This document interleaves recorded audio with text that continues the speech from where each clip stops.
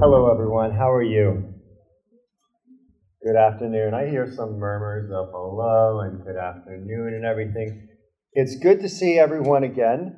I know there are some people I haven't met yet, but I will later. I'll make sure I go around. We all will. My name is Dave, and I'm invited to preach here every so often. So the passage that Kevin just read is Psalm 131. Now, I don't know if you may remember this name from your past in church, but there was a great 19th century English preacher named Charles Spurgeon. And he said that this psalm, it's one of the shortest psalms to read at only 3 verses, but it's one of the longest to learn. It speaks about a young child, but it contains the experience of a mature person in Christ, of a mature adult. So, thank you, Kevin, for reading. And just so this can be fresh in our minds, I'm just going to go over it one more time so it's fresh in us.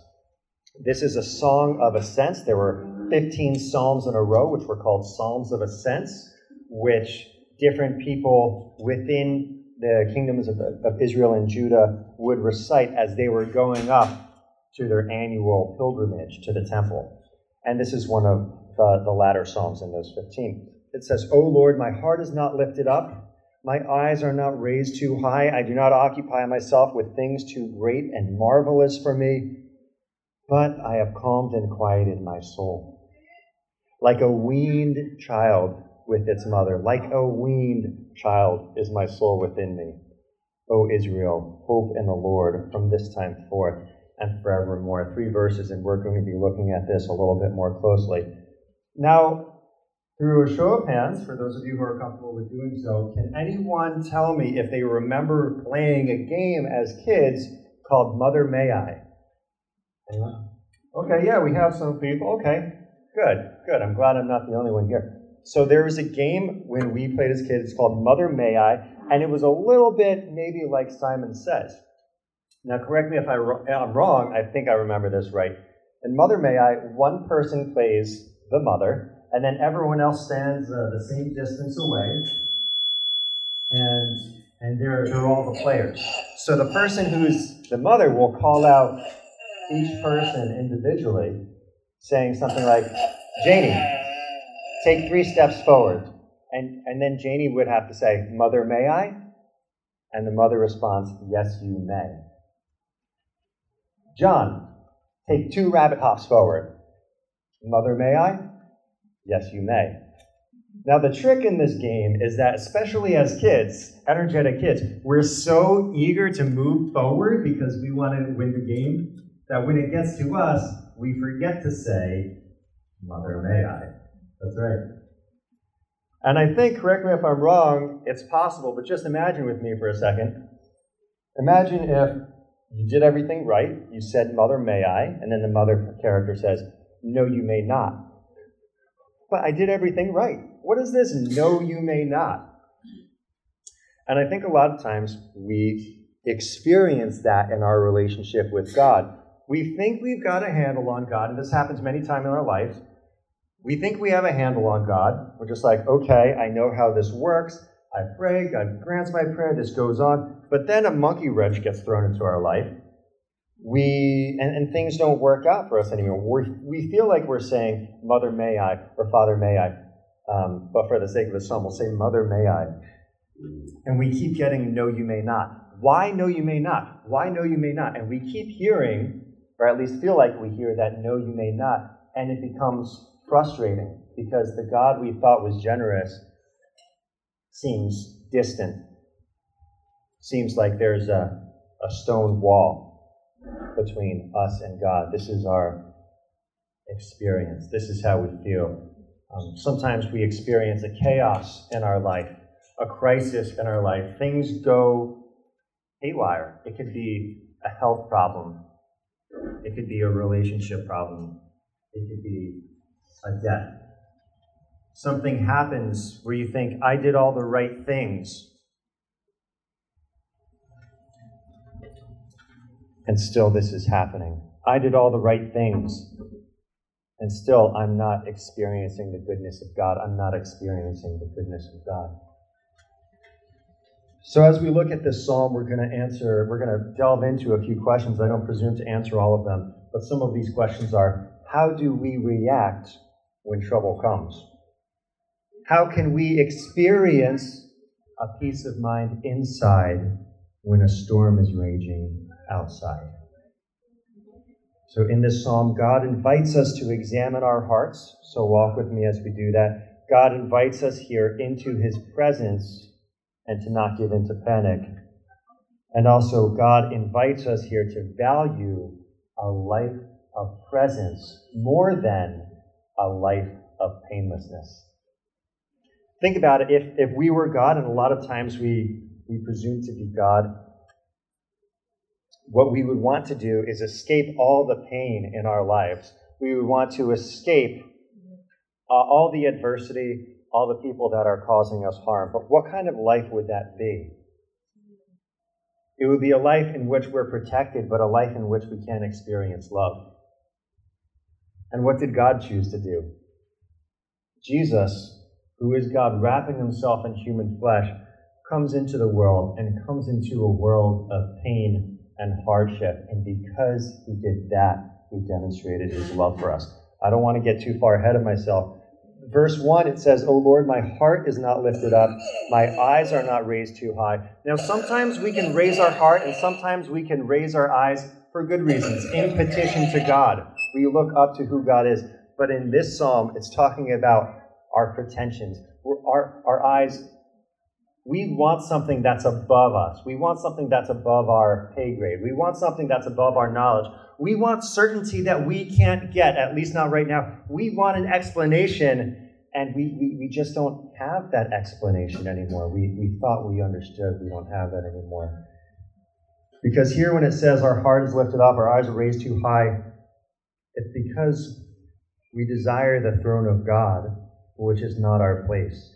We desire something that we can't get. We, being finite, stretch and desire the infinite and start tearing ourselves apart because we cannot know, sometimes we cannot know the unknowable, and that causes us stress, that causes us pain.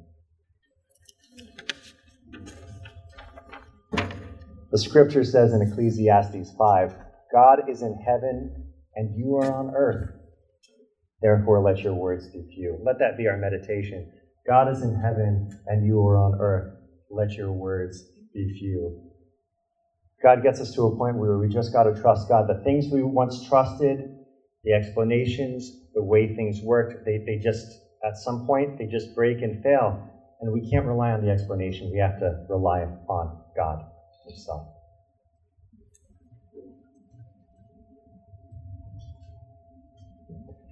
I like how it says here, I do not occupy myself with things that are too great and too wonderful for me.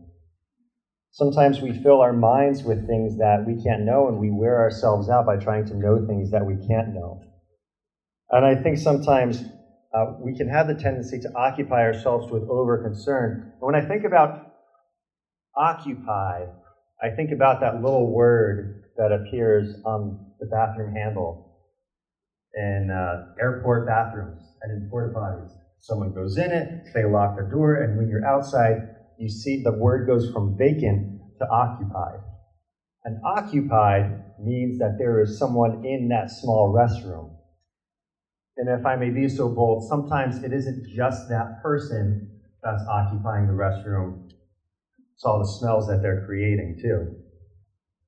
Why do I bring this up? Because when we fill ourselves with things that are beyond us, we fill ourselves with stinking thinking.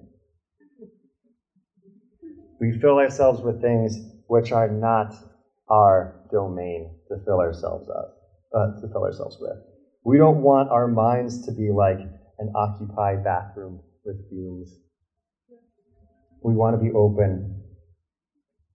We want to be open to God. Now we're moving to the central metaphor that this psalm is using, a weaned child, which, as a man who's not a father, I knew very little about. I was about to go into the sermon with not even knowing the definition of meaning, never mind what it means symbolically. So thankfully, I had my friend Sarah, who's a mother of 3, explain it to me and also explain the symbolism. So I'm going to reach that in a little bit. I think what's notable in this verse is that, I'm going to read verse 2 again. It says, "But I have calmed and quieted my soul. Like a weaned child with its mother, like a weaned child is its soul within me." What's notable here is it doesn't say, like a nursing child is my soul within me. We would think that metaphor would work better at first, right? Like a nursing child at its mother's breast has everything it needs. It has comfort. It knows it's held.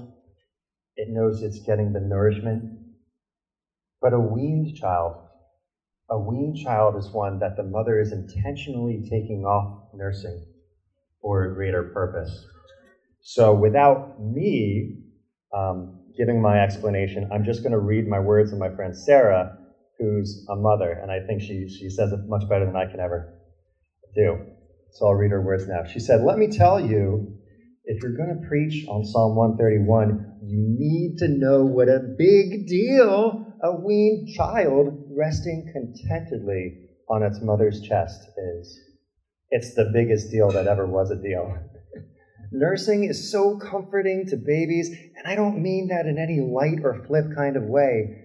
Like, everything can be wrong. Pain can be happening, shots, tongue-tie revision, which means their mouth just got sliced into, gas pain, which is basically the end of the world if you're a newborn and you don't know what is going on. A baby can be screaming like you wouldn't believe, turning purple, sweating through its clothes, absolutely all but bursting into flames like Jack in the Incredibles. And the moment nursing is available and they got all snuggled up skin to skin, nothing else matters. Everything is set right. There is palpable peace.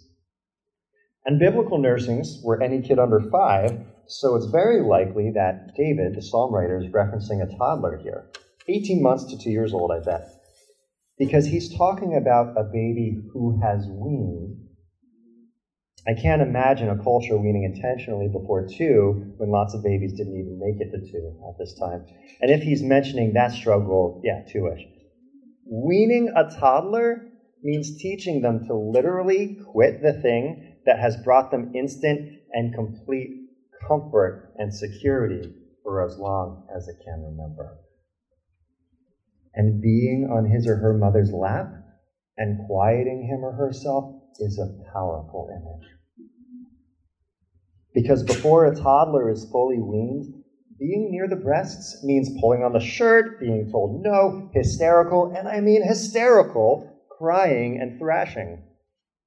But once they get it and learn that it's not actually the nursing, but just literally mom who is the comfort, they can sit contentedly like that. I could cry talking about it, she says. It's everything.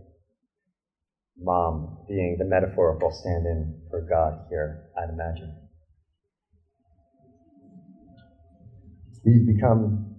God takes us to a point where we've become so used to receiving from God in a certain way, where God cuts that off and God wants us to learn to trust him in a new way that we're not used to. Can we rest contentedly? Can we still and quiet our soul? In verse 3, David says, O Israel, hope in the Lord from this time forth and forevermore. Because for David, it's not enough to individually and personally still and quiet his soul before God. He wants his whole nation to do that too. Because if we're experiencing that joy and peace before God individually, we want others to experience that too. We want our community to experience that too. And those of you who are familiar with the story of the Old Testament know that Israel was under constant adversity. Threats from foreign armies, threats from empires that sometimes did undo them, and even threats from within. Disorder and disobedience. So that's how it applied to Israel, and how does that apply to us individually? Restore our soul. Well, I can't answer that for you. How does that apply to us? How does that apply to our community? Hope in the Lord. Is our trust in the Lord bigger than the things we used to depend on? I'll add with this, and stay with me because I'm going to get a little symbolic over here. In the first few verses of Genesis, we hear, in the beginning, God created the heavens and the earth. And the earth was formless and void, and darkness was over the surface of the deep, and the Spirit of God hovered over the surface of the waters. Different translations, instead of hovered, may say vibrated or pulsed. The Spirit of God brooded, that's another translation, over the surface of the water.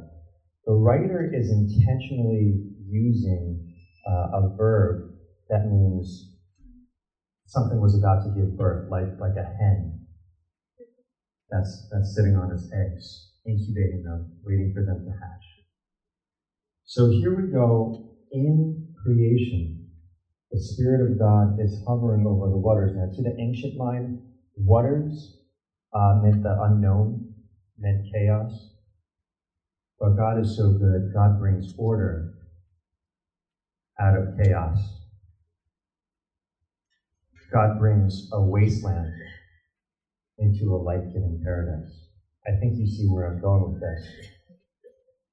When our life is turbulent, when our life feels like a mess, when our life is uncertain, when we don't feel like we know where to stand, we can submit ourselves to the presence of God and know that the Spirit is hovering over the chaos in our lives and is bringing it to life, and is bringing it to order, and is bringing it to wholeness. Praise God. You can do that. Let me end with a prayer. God, thank you that we've learned more about what the cross is today. I know I didn't explicitly mention the cross in the message today, but what the cross is, the cross shows us that the way we experience new life is going through death. Now, we all experience struggles, we all experience difficulties, but what Jesus commanded his disciples is to take up our cross daily and follow him. When he says take up your cross daily, that means our own cross is particular to us. It's a different struggle in which we need to learn to die to ourselves daily, to die to the way things were, to die to the things we once held on to. Because the blessing that we experience is that with Jesus, when we go through that death, we find life on the other side. A life that's more lively than the life we left behind. So Lord, we ask you that you would grant us the patience and perseverance to consciously trust you as you bring us through all the different types of death in our life to life and restoration and wholeness and newness and joy and peace. In Jesus' name, amen.